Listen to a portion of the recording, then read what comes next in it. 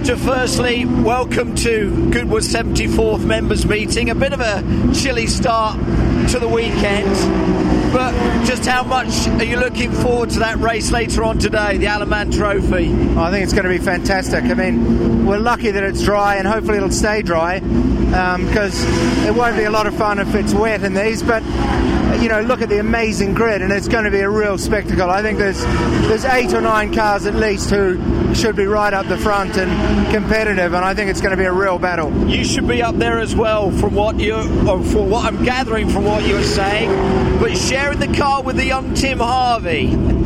Yeah, well, we're sort of similar build. We decided that the seatbelt adjustment wouldn't take too much time, and no, he's a great peddler, a great guy, and we'll have fun, and you know, I'm sure we'll go okay if we get a clean run.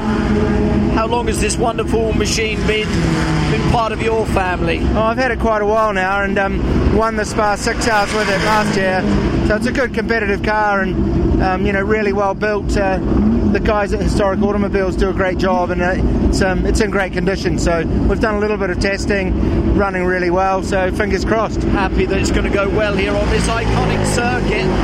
What's it like to drive around again? I love to ask people, what's it like out there on this 2.4 mile circuit? Well, it's the best, isn't it? I mean, it hasn't got all the modern, you know, gravel traps and safety features, and hasn't been messed around with. So it's just as it was, and it's properly fast and, you know, challenging, but it's a fantastic place.